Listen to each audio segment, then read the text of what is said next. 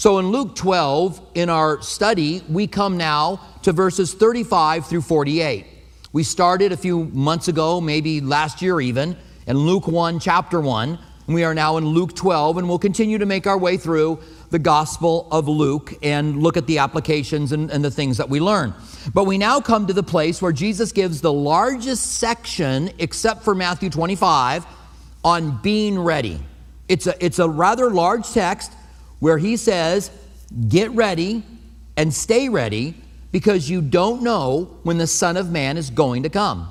We just don't know. He's going to come at an unexpected time. If we knew what time he was coming, we could get ready quickly, right? Like you got the dinner plans at 6 and you start getting ready at 5:30. Takes 15 minutes to get there. You just last minute, then you're running like crazy. If we knew when Jesus was coming back, a lot of us would be like that. We'd be like, oh my goodness, look what time it is. I got to get ready. But Jesus says, you got to be ready and you got to stay ready. And I want to read, this is a passage from the middle of our text, Luke 12, verse 40, which says, therefore you also be ready, for the Son of Man is coming at an hour you do not expect. It's interesting when we think about the return of Jesus, we often think about things being apocalyptic, right? Helicopters and smoke and dark and Jesus is coming back. But the Bible says that it's going to be like the days of Noah. Men were eating, drinking, marrying, given in marriage. And then the day Noah went into the ark, which was a supernatural event because God closed the door, and then destruction came upon them and they were lifted above the destruction. And then he says, and it will also, the Son of Man will come like it is in the days of Noah. In the days of Lot, they were buying and they were selling and it gives a list of all the things they were doing there in Luke 17. And then it says, until, and this is supernatural as well, angels come and take Lot and his family with him out of the city, and then total destruction comes. The day they're taken out of the city, total destruction comes. So Jesus comes at a time we don't expect. It's not in the end of the tribulation period or the middle of the tribulation period because we would expect it. We'd be like, the abomination of desolation just happened. Jesus is coming back. Or he better come back tomorrow because there's no more flesh on the earth. People are rare on the earth. So he's coming at a time we don't expect it, which means that he could come back today. He could come back later on today. This is what we call the imminent return of Jesus, that he could return at any moment. By the way, church history, this has been taught throughout church history, that Jesus could come back at any moment. It's not anything new. You read what Jesus says here today, there's no other, you can't get anything else out of it. I say that, but you'd be surprised what people can get out of things. So this is strong evidence, and I would like to consider two things quickly. I'd like to consider the tribulation period first. This is the 70th week of Daniel. In the context of 7 weeks of years, not only in the law, there was not only a 7-day week with a Sabbath day, but there was also a 7-week year with a Sabbath year. And they were kept in captivity in Babylon for 70 years because they had not given the land that Sabbath day for 490 years. So they were kept there for 70 years. And while Daniel is there, he starts to think about that. He starts to think, we're going to go pretty soon back into the land because the 70 years is almost done. And he sees another vision where an angel tells him there are 77s. This is the context of the week of years, 490 years to make an end to sin, to finish up iniquity, to restore Israel, to take care of the city of Jerusalem. And then the Messiah is cut off in 483 years or 69 sevens. You don't have to follow me completely on this if you've never looked into it before. You can take time later on to look it up. It's an amazing prophecy there in Daniel chapter 9. But the Messiah is cut off, but it says not for himself. And then there's the final 7 years. And in the middle of that final 7 years, the Antichrist does the abomination of desolation. He goes into the temple in Revelation, and he sets up his image, and he demands that people worship him. And if you don't give allegiance to him, then you have to, you can't buy or sell anything. They're going to control your money. You can't buy or sell anything. And that's the mark of the beast. And the mark of the beast is not the vaccine, all right? Because I'm just getting that question so often. The vaccine is not the mark of the beast, all right? Just so you know. You are not going to take the mark of the beast by accident. You are going to pledge allegiance to him so that you can continue to buy and sell. So if they want to give you a vaccine saying you can't buy and sell anything unless you get a vaccine and you got to pledge allegiance to this world leader, then you can go, that's the vaccine. Otherwise, stop it. All right. There's my, soapbox for the day. All right. So let's consider the tribulation period. What is this tribulation period like? Listen to what Jesus said about it. Jesus said in Matthew 21:22, "For there will be great tribulation, such has not been since the beginning of the world until this time, nor ever shall be. And unless those days were shortened, no flesh would be saved, but for the elect's sake, the days were shortened." The elect's sake here is the nation of Israel. When you study prophecy, you find Israel in the tribulation period over and over again, but you never find the church. Israel's there, the church isn't there, because the church has been taken out. But I want you to notice it says that during the days that they're shortened, otherwise no flesh would be saved. In other words, God moves up the timetable for returning because we are going to destroy ourselves. No flesh would be here on the earth. Now, I guess I'm assuming something, because it could be that a meteor would hit the earth and wipe out all life on the earth, right? The days have to be shortened because no flesh would be saved. But I kind of think it's us. I kind of think maybe it's war, where we destroy all people on the earth. Maybe it's biological warfare. Kind of fits with what's going on today, and what possibly could be the beginning of this virus that's plaguing the earth today. It could be global warming's been going on for 50,000 years. But global warming's been going on since the Ice Age. The polar caps melted, the water level went up, and it's been going on. Is man increasing that global warming? I don't know. Maybe. I don't know. But could it be that we do destroy ourselves to where this planet is unlivable for us? And so God's like, I have to move it up. God wants to wait as long as he can because he desires that all people would be saved. 2 Timothy tells us. God's not slack concerning his promises, but desires that all would be saved and come to the knowledge of the truth. And to God, one day is like 1,000 years, and 1,000 years is like a day. So God would like to see it happen, but he's got to move those days up. God's long-suffering. Before the flood, there was a guy by the name of Enoch. Enoch was a prophet. He had a son named Methuselah. Methuselah literally means when he dies, it will take place. That's what Methuselah is. That's why it's such a long name. When he dies, it will take place. If you go and you map, and you can do this on your own, I would encourage you to do it. Go and map from Adam and his days he lives, and when he had Seth and the days he lives, and just kind of go along, and you're going to get to the day of Noah. You're going to get to 500 years when the flood came of Noah's life, and then you're going to go down and you're going to see that Methuselah died in the year of the flood. So God has a prophet name his son. When he dies, it will take place. He dies in the day of the flood, and he happens to be the longest man who ever lived. No one on the earth lived longer, because our God is so long-suffering and gracious. I'm persuaded that if you saw what was happening in the world today, let's just say you're God. Heaven forbid, but let's just say you are. And you see all of the things that are happening today around the world. Do you know that worldwide, child abuse is at an all-time high? We're talking sexual and other kind of abuse. And sexual abuse is off the charts of children. We're living in a world where predators are hiding, and where it's happening, and the kidnappings, that all these things are just, if you saw the things that are happening in the world today, I think you'd be like, I'm going now. I'm not letting this go on for another day, if you could really see all the things that are going on. But God is so long-suffering that he's going to wait until the last minute, because he wants to see more people saved. He wants to have more people in heaven. That's the tremendous love of our God. Now listen to a couple of things the Bible says about the tribulation period. I just want to read a couple passages to you, and you're going to get an idea of what the tribulation period is like. In Isaiah 26, verses 20 and 21, it says, "Come, my people, enter into your chambers and shut the doors behind you.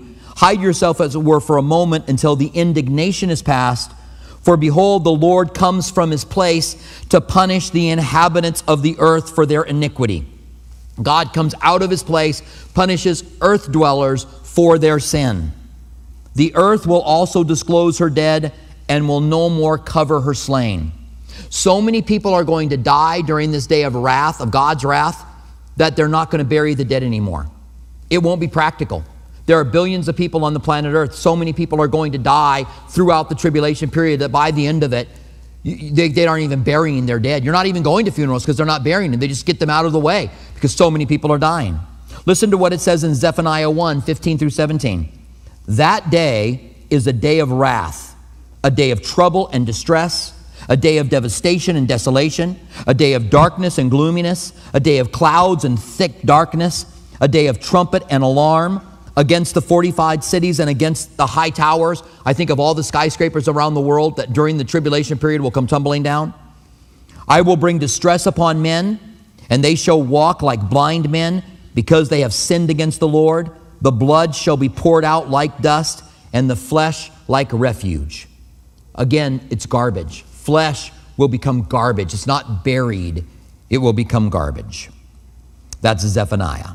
Let me talk about a few things that happened during the tribulation period just to give you an idea what it's like.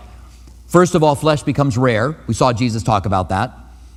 Also, meteors hit the earth and the ocean and kills a third of the sea life and a third of mankind. I think it's a third. There are, the sun torches the earth.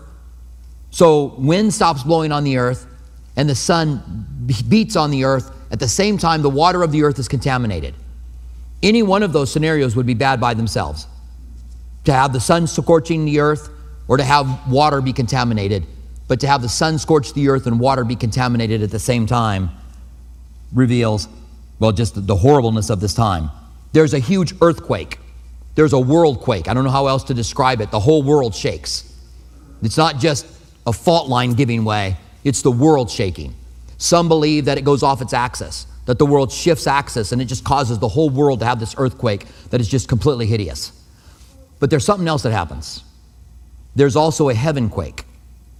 The stars, the moon shake. It's one thing if you are on the earth and the earth beneath you starts to shake and you think, well, we are destroying our earth and here it is. This is a global event. It's another thing when you're on a telescope looking out at Jupiter and it has an earthquake or a gas quake or whatever Jupiter's made out of, and the moon shakes and stars explode, and you realize this isn't the earth, this is our universe that is coming unwound. How terrifying during the tribulation it will be to realize this isn't something the earth's just going to get through, but our whole universe is being destroyed. There's persecution, there's war. I had my middle son come over on Friday, and we were talking a little bit, and he said, Dad, did you know the Euphrates River is drying up? Isn't there something in the Bible about that? And I was like, the Euphrates River's drying up? Show me. So he pulled up an article. Sure enough, the Euphrates River is drying up. And if you know prophecy, it says the Euphrates River is going to dry up, allowing a 200 million man army to come from the east over to the valley of Jehoshaphat in Israel for the Battle of Armageddon. So it's all coming together. There's war, there's desolation, there's inflation during the tribulation period. The world becomes rich during the tribulation period. You say, well, that's the only good thing that you've said the whole time. Yeah, but then the world becomes poor. The world gets rich off Mystery Babylon, and then the Mystery Babylon's destroyed, and the whole world's like, oh, we were so rich, and now they're not rich anymore. The tribulation period is a time where there is total despair and distress, and barely anyone makes it through it. There's not only the destruction the Antichrist causes, but there's God judging this earth and shaking this world. Now, the Bible tells us that Jesus is going to come back for us before that tribulation period. I say that with confidence. God's not mad at us, the church. He's not angry with you. God's not going to pour his wrath down upon you. I'm not saying that you're not going to have trouble and difficulties and hardship. People say, you just want to escape because you don't want difficulties and hardship. No, the world's going to cause problems. Satan could cause difficulties. We understand that. We know that. But I'm not going to face God's wrath because God's not angry with me. I'm not an earth dweller. Ephesians says that we are citizens of heaven. We are not citizens of this earth. Did you know that? We are not earth dwellers. We don't belong here. That's why we look at the world and go, what's going on? I don't understand it. We're citizens of heaven. We're not earth dwellers. And he comes and judges those that dwell on the earth. And so Jesus said, I'm going away to his disciples. And if I go away, I will come again and receive you to myself, that where I am, there you can be also. This is the rapture of the church. In 1 Corinthians 15, it says, behold, I tell you a mystery. Behold, I tell you a mystery. We're not all going to die, but some of us are going to be changed in a moment, in a twinkling of an eye. This corruptible is going to put on incorruptible. This mortal is going to put on immortality. And we have a promise in Revelation 3:10 that says, because you have kept my command to persevere, this is to the faithful church of Philadelphia, I will also keep you from the hour of trial, which shall come upon the whole world to test those who dwell on the earth. Again, it's earth dwellers, and he's going to keep us from that. And some people say, well, that means we're going to be protected through it. How can that be when the Antichrist in Revelation is given total authority over the elect? The elect in the tribulation period is the Jewish nation and tribulation saints, people that get saved after the rapture. But if it were Christians, you would be beheaded for your faith. You would die when a meteor hit the earth. You would be experiencing God's wrath. Jesus told us in Luke 17, pray that you would be counted worthy to escape all these things. The context is the tribulation period. Pray that you would be counted worthy to escape all these things. Why would he tell us to pray to be counted worthy to escape if we couldn't escape? What does it mean to be worthy, by the way? How are you going to be worthy to escape? It means you've got to be ready. That brings us to our text. It means we have to be ready. Listen to what Jesus says. Let's pick it up in verse 35. He says, let your waist be girded and your lamps burning. And you yourself be like a man who waits for his master when he returns from a wedding, that when he comes and knocks, they may open to him immediately. So he's saying a man leaves for a wedding. He's going to come back at a time that the servants don't know. So they get themselves all ready so that when the master walks up to the door, they're opening it up. I've been waiting for you. Come on in. So Jesus says to gird your waist. What does that mean? In their day, everybody wore robes, right? Women and men wore robes. And you had a belt that you wore, and when you were working, you grabbed your robe and you pulled it up and you tucked it into your belt, and it turned them into shorts. Puffy shorts, but styly, you know. So you would tuck it in and you'd go out and you'd work in the field.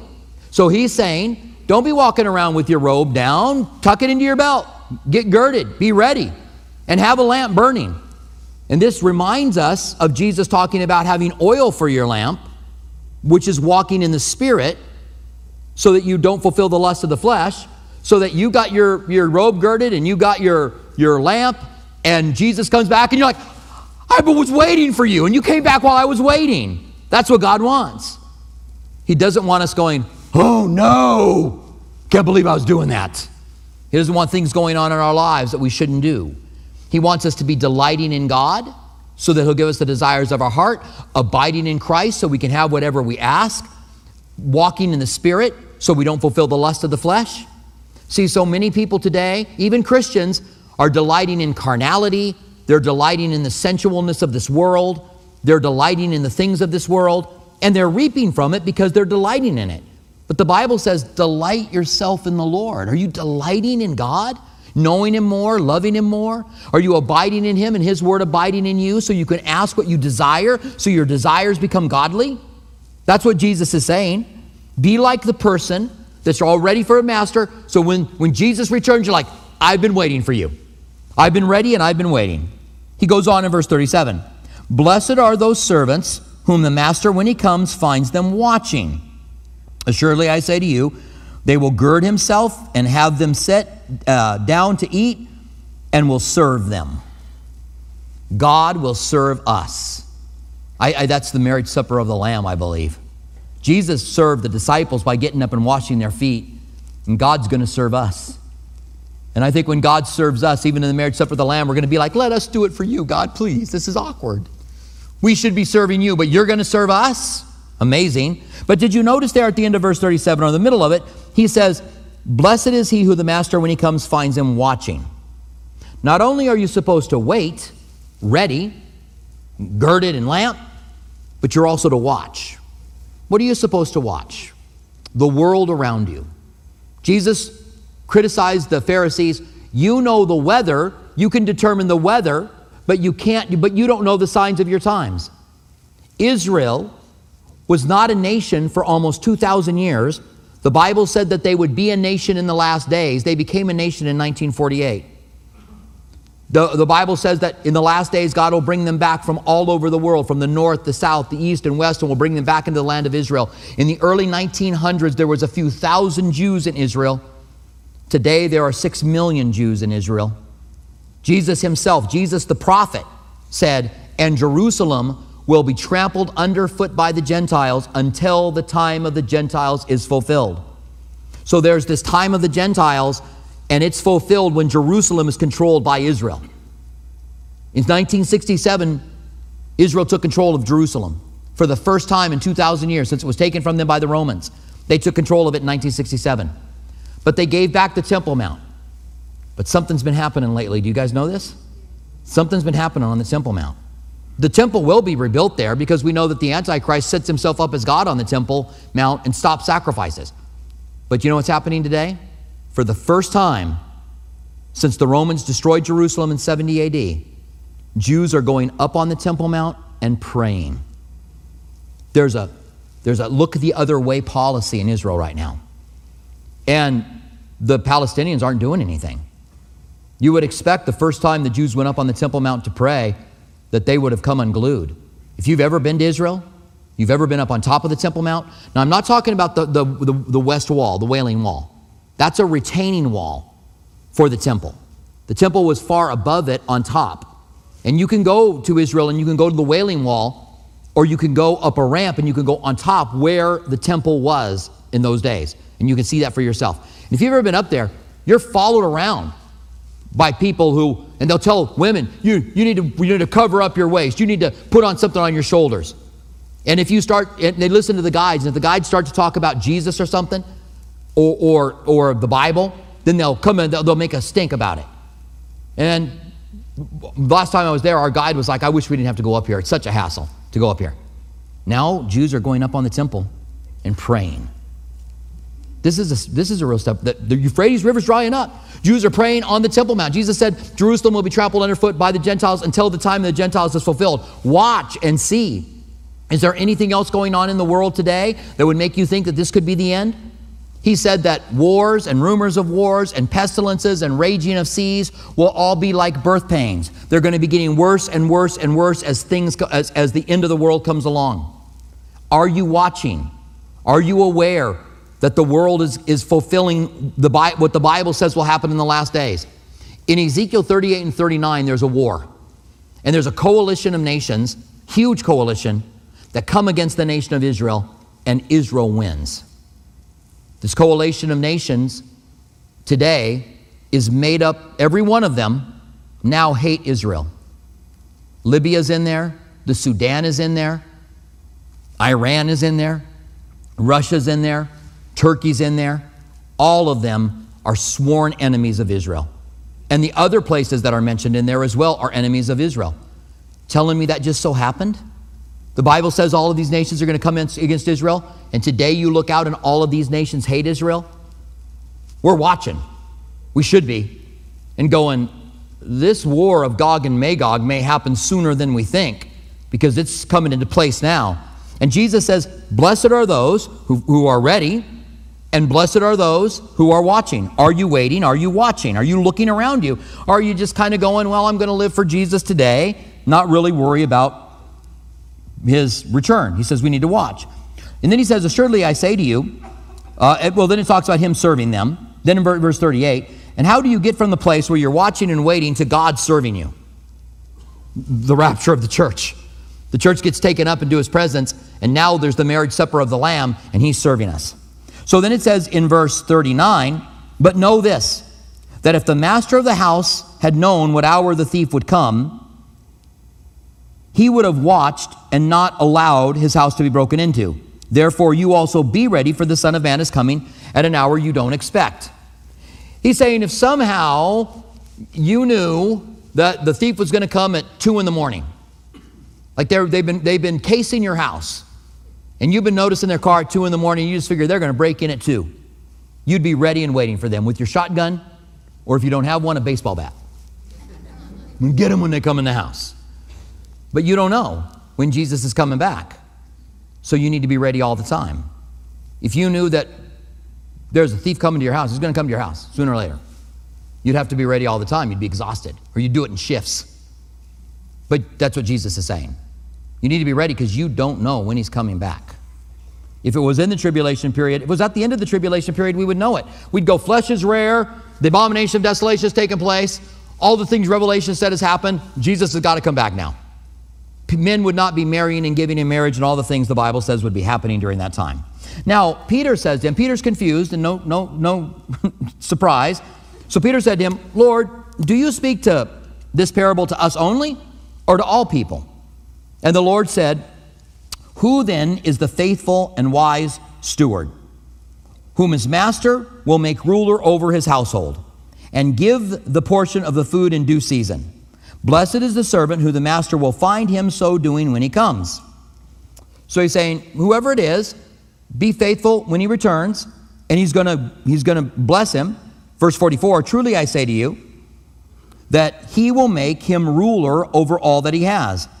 But if that servant says in his heart, my master is delaying his coming, and begins to beat the male and female servants, and to eat and drink and be drunk, that master of the servant will come on a day when he is not looking for him, and on that hour he will not be aware, and will cut him in two and appoint his portion with the unbeliever.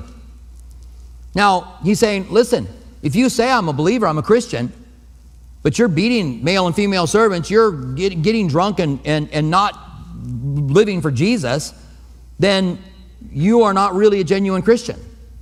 Jesus said, not everyone who says to me, Lord, Lord, is gonna be able to go into heaven, because he doesn't know him. He says, even people who do miracles in my name, I'm going to say, away from me, I never knew you.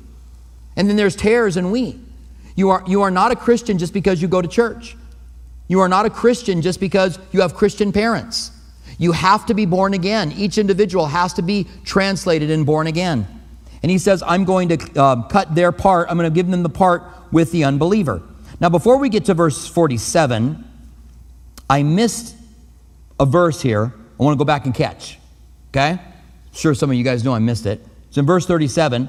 Blessed are those servants who the master, when he comes, may find watching. Assuredly, I say to you, that he will gird himself and sit down and eat when he comes. In verse 38, and if he should come in the second watch or in the third watch and find him so, blessed are those servants.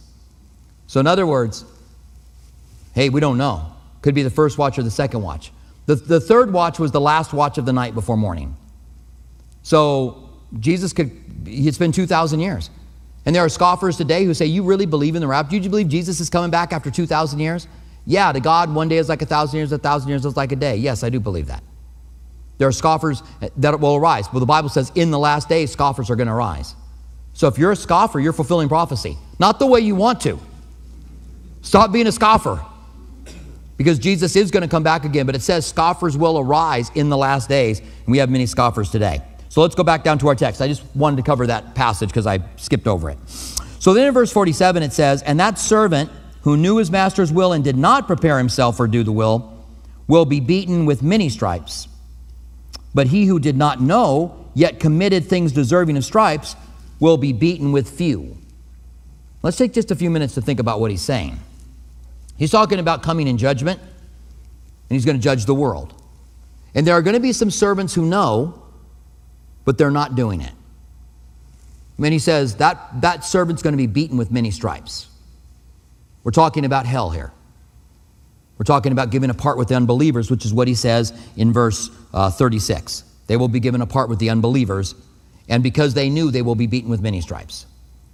This means if you are in a position of light and you know, then follow the Lord. Don't walk away from him. But the interesting thing is what he says next. When he says, and the servant, but, verse 48, but he who did not know, yet committed things deserving of stripes, shall be beaten with few. People will ask me, what about those who never heard? What about that villager somewhere who's never heard the gospel? Well, a couple of things.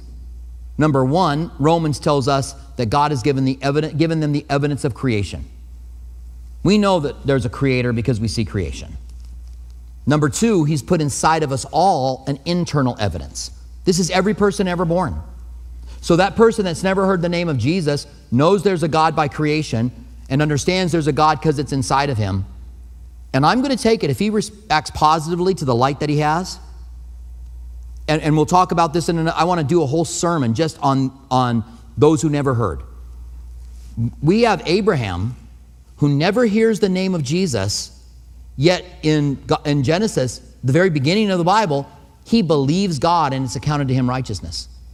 He's saved, accredited by the blood of Jesus on the cross. I'm not saying anyone is saved without the blood of Jesus.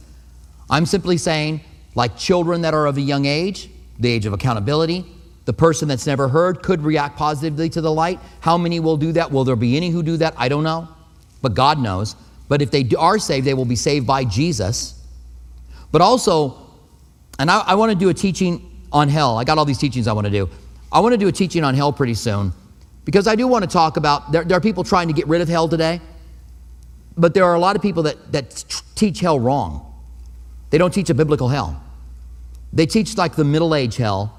They teach like Dante's Inferno hell. They teach the Greek Hades that oversees hell while people are being tormented. I'm not saying people aren't tormented. I'm not saying that hell isn't eternal. I'm saying not everybody's treated the same. Some will be beaten with few stripes. We have to rethink our thoughts on hell. Because I hear people say, well, no, your grandma died, and because she was ungodly, she's having her skin filleted for all of eternity. They're burning out her eyes for all of eternity. And I'm saying, God's going to treat your grandma different than he treats Hitler. God doesn't treat everybody the same. Not in heaven and not in hell. Not everybody will be treated the same. Johnny Cash said in a song called When the Man Comes Along. Everybody will be treated differently. And I don't have time to develop all of that now, but I will soon. Before we get out of Luke, I will do an entire teaching on hell. And we'll look at this whole concept of what it means to be beaten with few, what it means to be beaten with many. Then he says, for everyone to whom much is given, from him much will be required, and to him whom much has been committed, of him they will ask the more. So if you've received light from God, then God expects us to live in the light that we've received, and God will hold us accountable for the light that we have. So we have to get ready and stay ready and be waiting when Jesus returns. The last thing we want is to have something embarrassing happening. The last thing we want is that we might have some sin that we haven't repented from, that we've got going on in our lives. That when Jesus returns, we're involved in that sin.